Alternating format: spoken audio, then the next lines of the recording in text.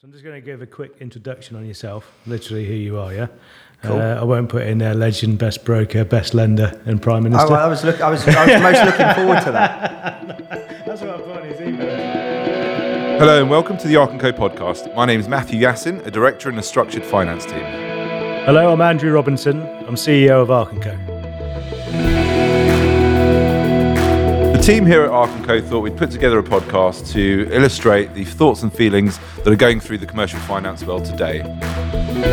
What we'd like to achieve is get to understand better some industry figureheads and get to know their journey that they've been on over the last 10 to 15 years. And secondly, we'd like to understand where the industry is going in education of the next generation in the financial services sector. And conclusively, we'd like you to rate, review and subscribe and tell all your colleagues, as this will help us spread the message that we want and educate others. And most important of all, please enjoy listening to Andrew and I talk about the financial world.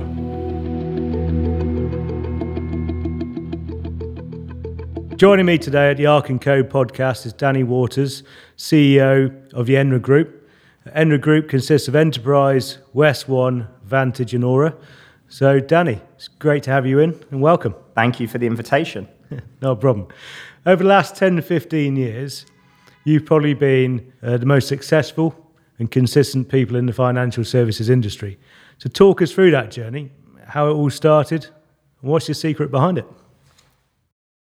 I'm not necessarily sure I've been one of the most successful, but thank you for the kind words. So a little bit about my story, which is, I guess, what you want to hear.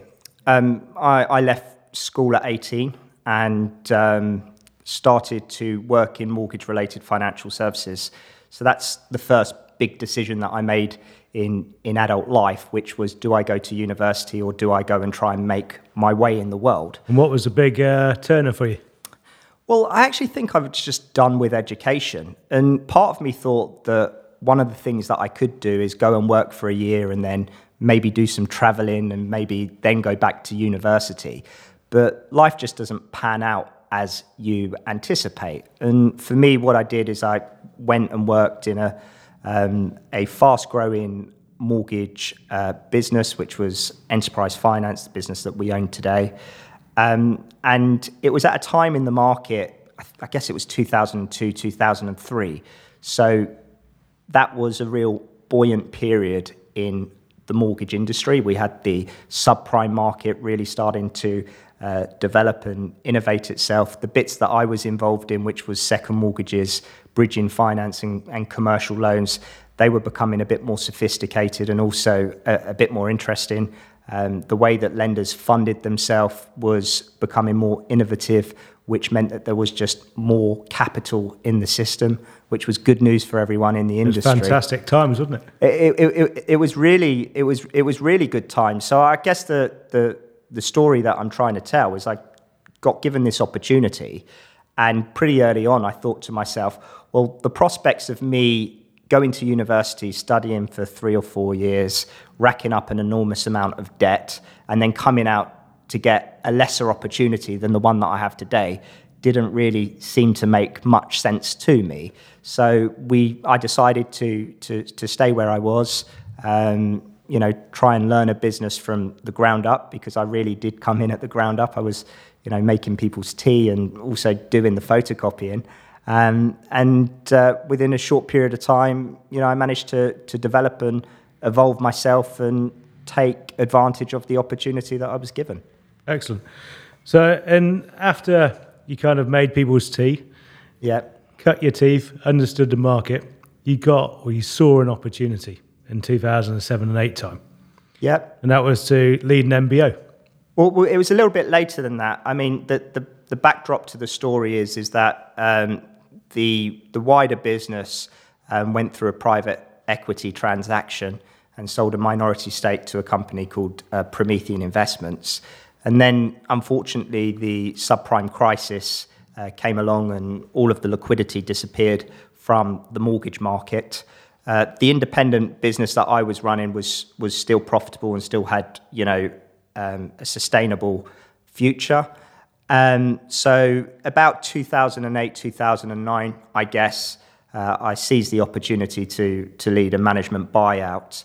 And, that was really me going it alone for the first time.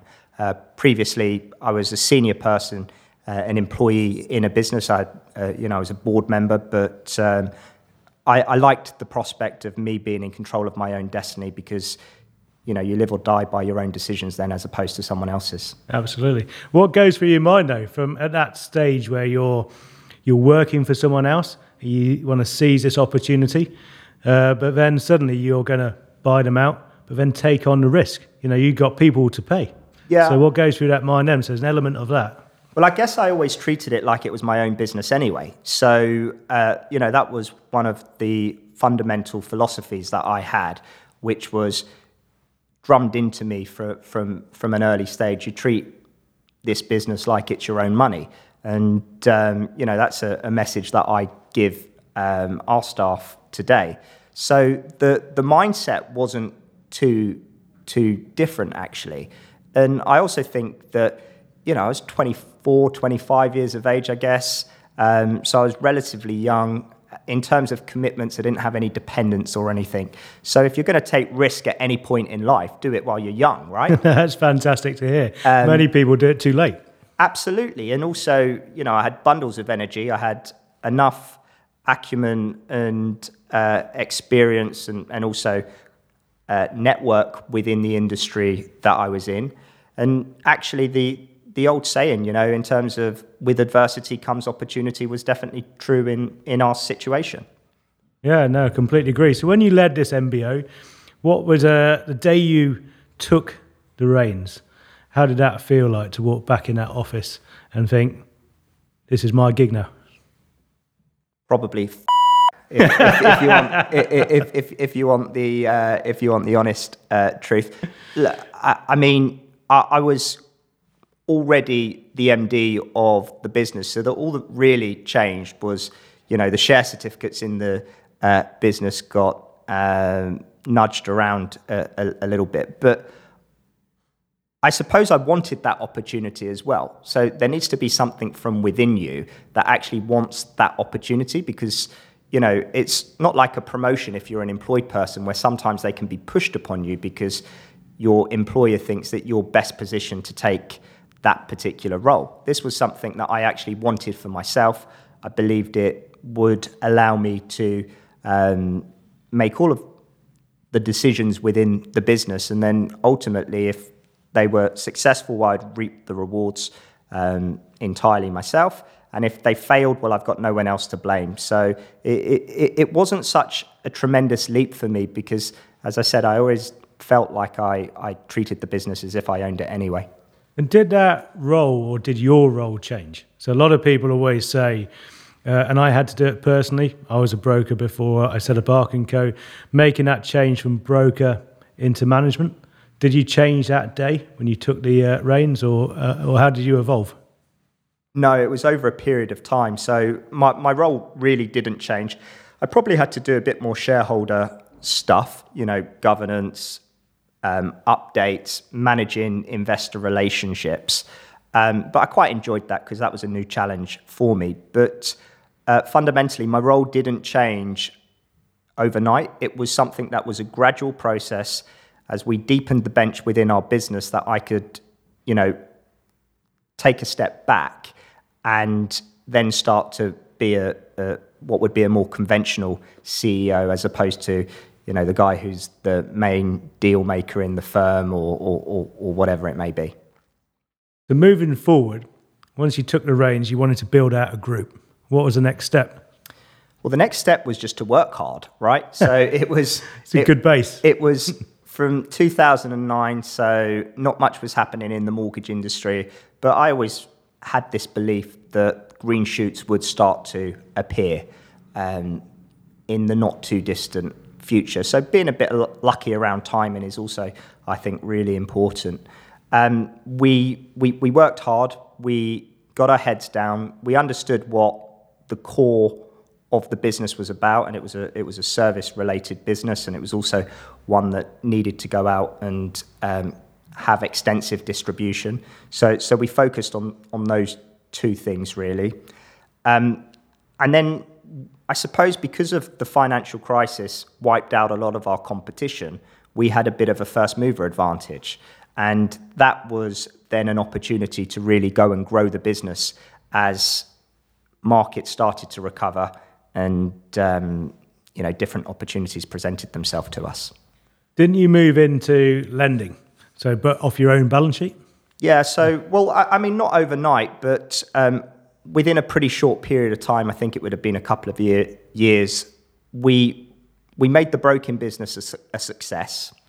And therefore, we started to accumulate a balance sheet. And one of the things that, having lived through the financial crisis, I was always quite conscious of is I wasn't going to suck lots of money out of the business. For me, it was always about reinvestment and how we can move on to the next thing.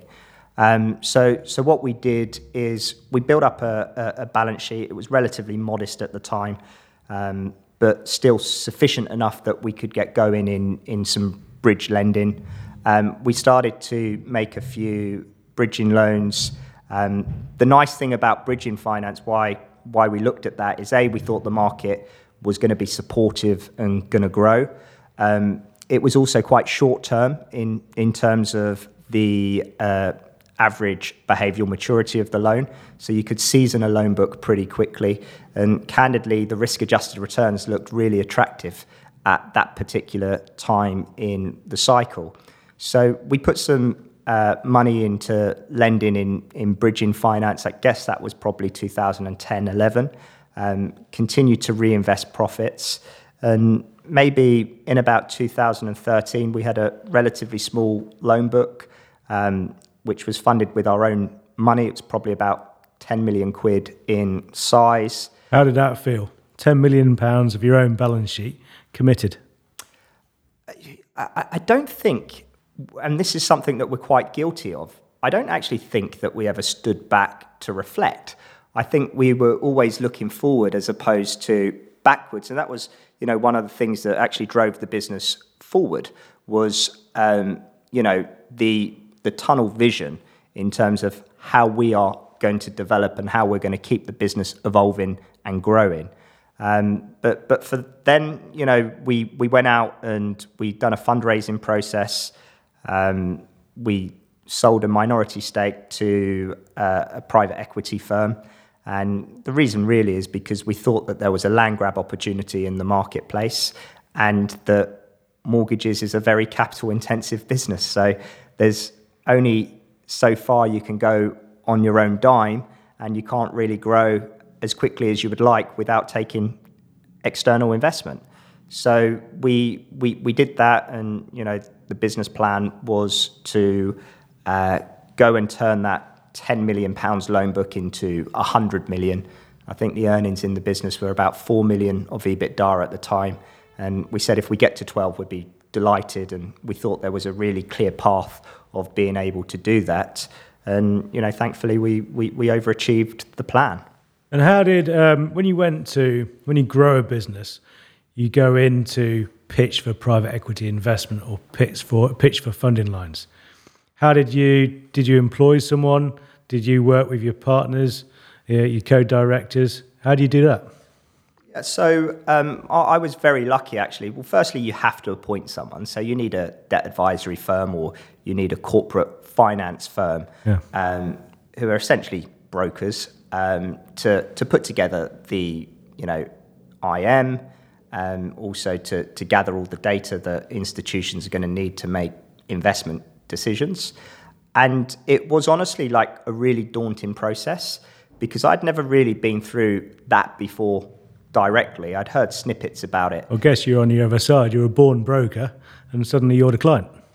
Yeah, and also for me it was rocking into some of the largest institutions in the world and asking them for like tens or hundreds of millions of pounds.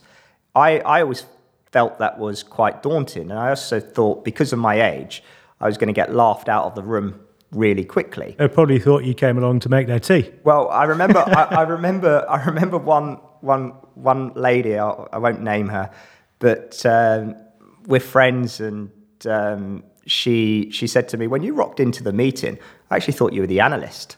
not the CEO. And when you done the introduction, I was like a little bit taken back. And that was her first. Experience of meeting me, and she was just honest enough to say that. Most people would have thought it, but I also had a really amazing mentor at that time, a guy called David Campbell, who was chairing the business. And David had been through this process many times before. He led a very successful management buyout of a company called Tilney and sold it quite shortly after to Deutsche for a lot of money. And he already had relationships with some of these people. He was a smooth operator, I remember, in terms of the management presentations. And I just kind of thought to myself, I really need to do it like him. If I do it like him, then I'm going to be fine. And, there's a lot of anxiety. It's nerve-wracking, but when you become familiar with the environment and the process, it just becomes natural to you. Yeah, I'd say mentoring is very important and sometimes overlooked. And I say from my side, from a business owner, and learning from it, it's the acceptance of a mentor. And to move forward, I think you need to accept sometimes you need to listen to other people and their experience. Do you know what that comes down to, in my view? What's that? Respect. Yeah. You need to be able to respect the guy that's giving you the advice, and also have some kind of feeling that he's walked in your shoes. And also there's that natural chemistry. You need to like people. If you take an instant dislike to the person who should be your mentor, I mean, you probably don't let them become your mentor, but sometimes, people are appointed to boards as non-execs and things like that. So, I just think it's about being really, really comfortable with people and having mutual respect. Absolutely. So you walk into a big corporate advisory, very shiny, big office in the city, looking about 12 years old, and you walk out with a few $100 million. Not a bad day's work. No, it wasn't quite that big at the time. I think we raised, if memory serves me correctly, about 23.5 million quid in the equity investment, and we then raised some debt alongside it, which probably would have only been 30 to 50 million, I guess. And then it was built incrementally over a period of time. But it was brilliant, right? It was brilliant in one breath and daunting in the next. I remember when you sign these transactions, it always seems to be at 3 a.m. in the morning, because the lawyers who charge you astronomical fees just want to demonstrate that they are working really bloody hard for you. Yeah, probably been asleep since 9 o'clock and set their alarm. Yeah, so I remember coming out of the city offices and just thinking, I didn't know whether to do cartwheels down the street or cry, because part of it was a bit of a transformational experience where, I was finally allowing someone else to come into the business and help shape the strategic direction. And that to me was a big thing. Yeah, that's an important point now. So you've got all of this money, you come out fully armoured. How do you deploy it? What's the strategy? Well, I mean, the strategy at the time, we were pretty well positioned in the broking market, and we already had this lending business going. But I mean, it was at a different scale to what we were going to have to do. So again, good old-fashioned hard work. We already had articulated the strategy, and people had brought into the strategy that we had outlined. So it was about going and executing it. So we went and done that. There was then an opportunistic investment that came up where we acquired a business called West One Loans, and that was a controversial deal at the time. I think it was fair to say, people were unfamiliar with brokers owning lenders or vice versa. And how do you perceive that now? It's a thing I come across each time. Is it conflicted? Yeah, I mean, not for us. I suppose there's conflict in loads of areas of financial services. It's how you manage conflict that's the important thing. So it's a management within it as well. So it's completely how you are and how you handle your business. Completely. It's all about the compliance framework that you have within your business. So today, and it's easier because, we're a lot bigger, but I mean, they're completely segregated. The lending businesses and the broking businesses operate in a very independent way. We own more than one broking business. We own more than one lending business. So it's just a portfolio of mortgage assets that we own, platforms, if you want. So with regards to developing, the loan book, how do you go around developing products? What do you do as a lender? Well, I mean, we had a lot of runway in bridging finance because we were very small.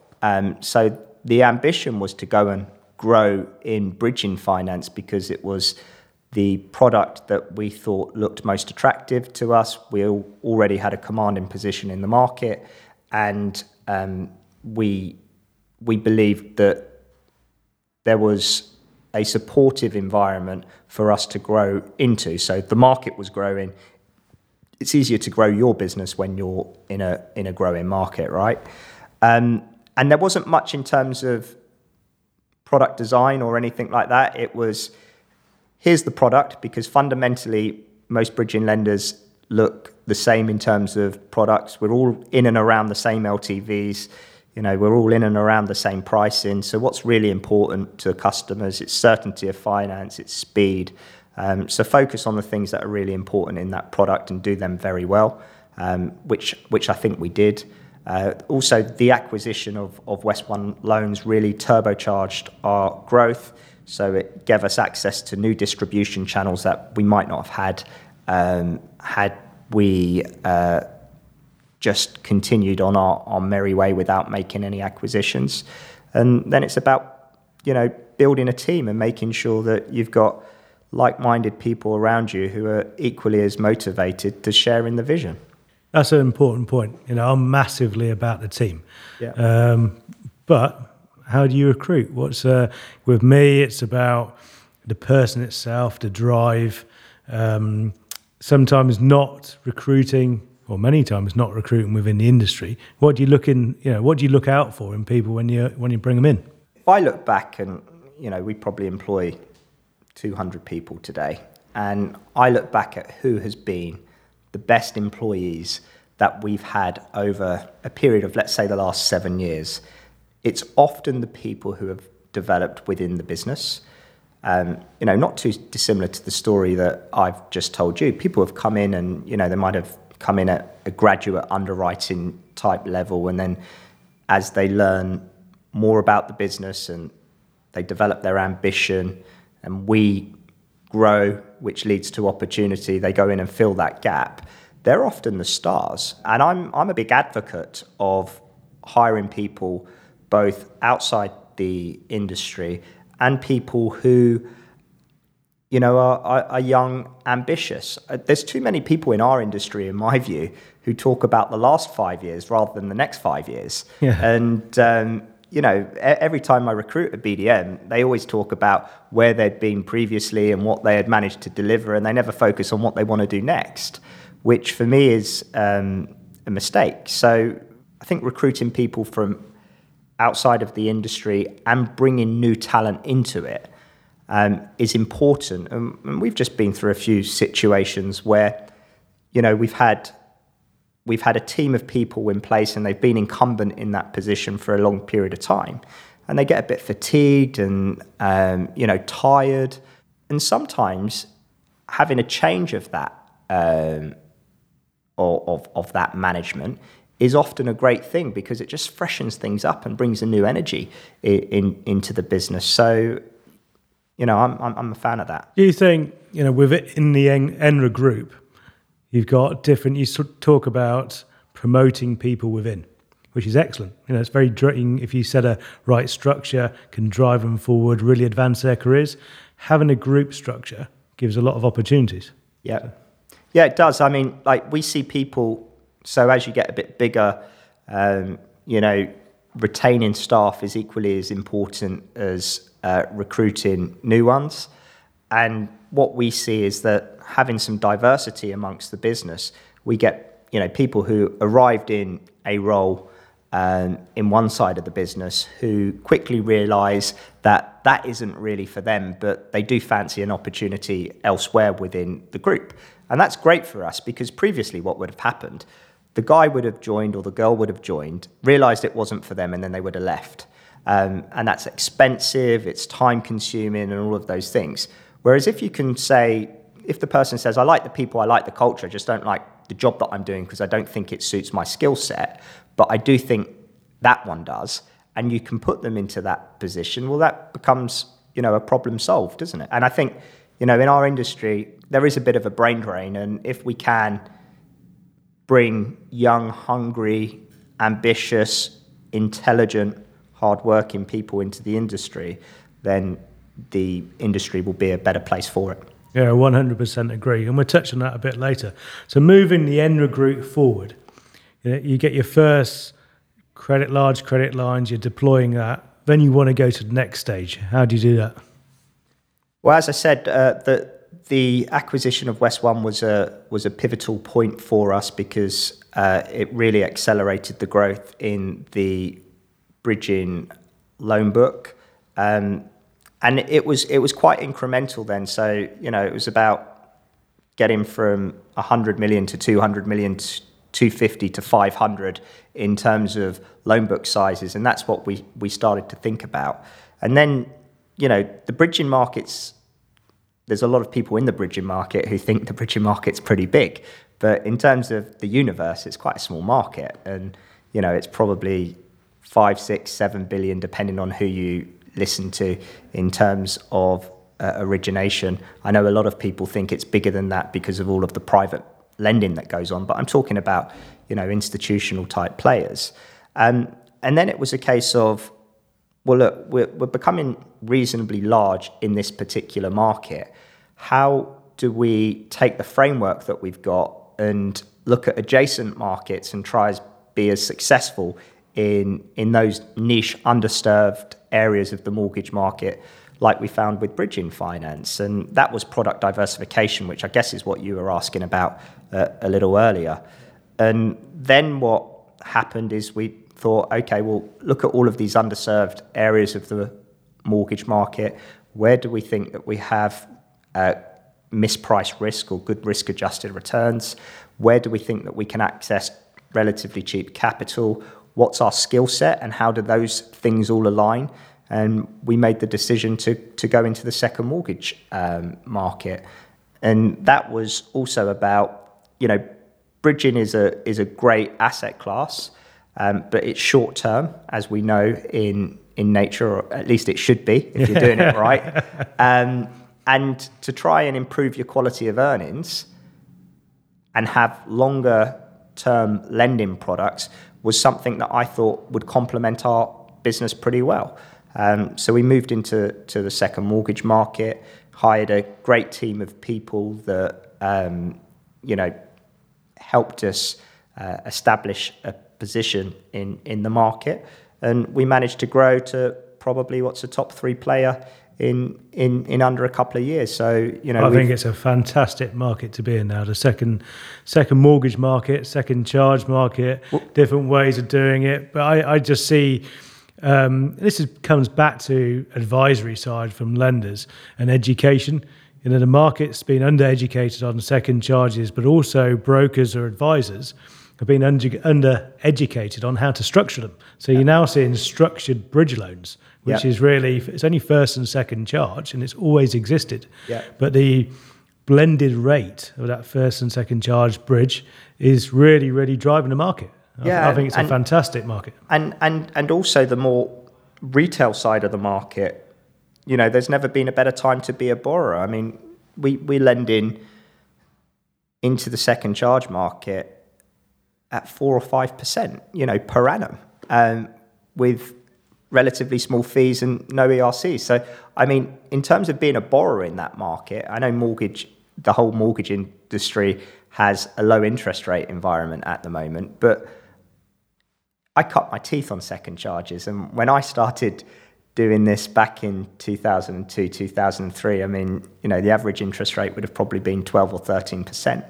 It's now probably 2/3 discounted of that. So it's an interesting market. Leads itself to opportunity, but I would also say let's focus on that first charge side. And with the first charge lending and where your funds come from an advisor's point of view, what we've seen is a lot more institutional funding, bank funding, which is a lot stricter on lending criteria coming into that first charge bridge market, which if we look at that specifically from our side is leading to lower loan to values as a more conservative. And that's paving the way for the second charge or the blended first and second charge bridging debt. Is that true? Is that where the funding comes from?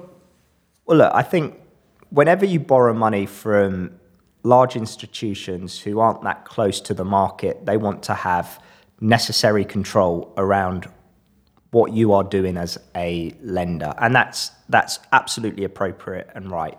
I think what it ultimately comes down to is having diversity of funding. So typically, funding from the large clearing banks tends to be relatively cheap, but you're quite right in terms of what you're saying. It's less flexible because they put a framework and parameters around what you can and what you can't do. Ultimately, as a lender, in my shoes, you just want to lend to good credit-worthy customers. And we know in bridging finance, to pigeonhole people and put them into a box is pretty difficult because, no two transactions are the same. So there you have other pools of capital which tend to be a bit more expensive but much more flexible in terms of the nature. And having diversity, different pockets of capital to suit different circumstances, I think is quite important in building a scalable and large bridging lender. Absolutely. It's one thing we look at from an advisory point of view is where your funds are coming from and longevity in the market. If people have one line of funding and the appetite goes from that funding, they're no longer around. But I think that's you doing a very good job for your customers because on the whole, when we're speaking to brokers, sometimes they're not taking in that type of level of detail into consideration. What they're looking at is what's the day one lend, what's the interest rate, how much leverage can I squeeze out of this transaction? Whereas, you guys might be saying, well, it's a relationship, it's not just transactional. And therefore, there's no point taking 75% loan to GDV off of these guys if they're going to make your drawdowns painful, or if they're not going to be here in a more extreme situation in 12 months' time to be able to finance you through your project. So I think that's where the real quality end of the advising market versus, the not so sophisticated end of the market differ. And, we need more people like you to be doing that job. Thank you very much. Okay, let's go back on your journey. So what was the lowest point in your journey and how did you manage yourself through it? I think the lowest point on my journey would have been in the crisis. I was just battered and bruised every day. 2007 to 2000 and probably late 8, just when I thought it couldn't get any worse or more stuff couldn't go wrong. And I'm talking about lenders retreating from the market, people going into administration. It did. And ultimately, what we did is we just cut our cloth accordingly. So we right-sized the business for the size of the market opportunity and was really responsive to that. We didn't bury our head in the sand and say, this is going to be a short and sharp recession and then everything's going to be fine. It was a case of, let's cut your cloth accordingly, as I said. Well, I think in a business, any business, when you go through hard times, one of the hardest things I'd say is getting up in the morning, coming back to the hockey, as I call it in darts, and wanting to go again. Well, I definitely remember being a lot fitter then than I was than I am today, because maybe you've had some hair work as well. I'd spend more time in the gym. I'd need much more of a release than I do today. No one had any budget to do any corporate hospitality or any other expensive stuff, which was rife in the industry pre the crisis. So, yeah, I'm sure I was in tip-top shape at that point. What do you wish you had known what you know now back then? Sometimes when I reflect, maybe I took some chips off the table just a bit too soon. Isn't that greed? I don't know. I'm pragmatic in terms of my view. So, I looked at all of the risks, I looked at the opportunity, and I was very happy with the decision that I made, and I'm still happy today. But there is an element of me that just thought, well, if I really understood the financing market like I know now, I could have probably kept complete ownership of the business and still managed to grow it. But actually, do I have any regrets, or would I change the journey? Well, no. It's been a great journey for me. When I started this at 18 years of age, did I think I would be sitting here talking to you today? Probably not. Well, 18, I was actually working in a factory.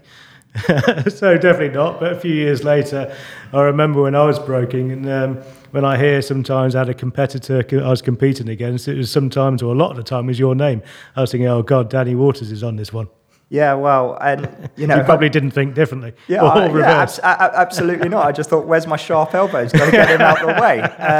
You probably thought that's pretty easy. I'll beat Andrew Robinson, no problem. No, I was relentless, but I never thought that. And look at the business that you've grown to today, which in what you've done over the last few years is incredible.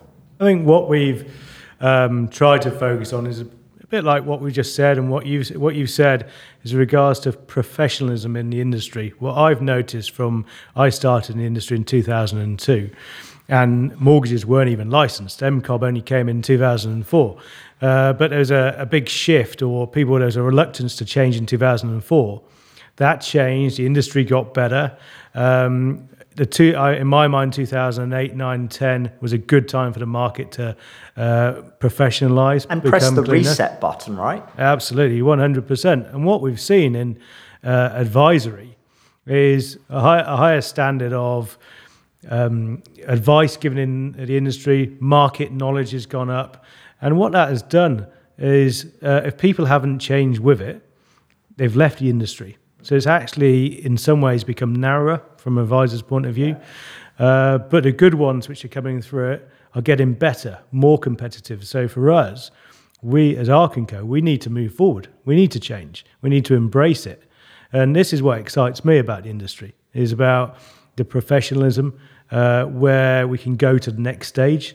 The younger people coming through, I think, have a great career path. Yeah. Where before it was seen as you could come in, maybe earn some good money and exit. Mm-hmm. Now it's a true career. And for me, I'm massively passionate about this industry, and it's great to see. I was doing a piece of work for Bridging and Commercial before I came here with a good friend of mine, Mark Goldberg, and we were asked the question about what gives us a kick, and part of what we were saying is developing young people and giving them an opportunity to succeed.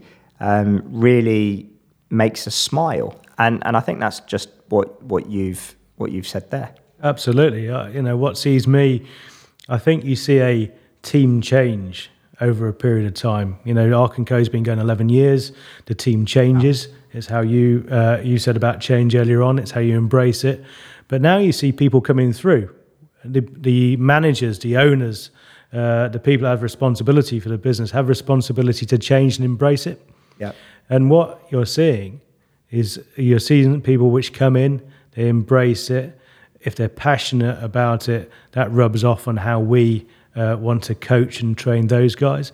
And when they do their first deal, when they do a good deal, and you see their paychecks because it's commission linked, you can see the smile on the faces and how it does change lives. It does. And that's what drives me as an owner. Nothing to do with your own profits then. No, well, they're reinvested. Yeah. Good for you. It's for the future growth. Yeah. Anyway, okay, Danny, well, thank you very much. Pleasure. It's been absolutely fantastic having you here. And just to finish it off, I'd like to say not many people add value to a sector. And over the last 10, 15 years, I think you've really added value to the sector, both in the lending and the broking point of view. So thank you on that. I really appreciate that. Thanks for kind words. So thank you for listening, everyone. Please subscribe via iTunes to ensure you receive all the notifications when our next episodes land.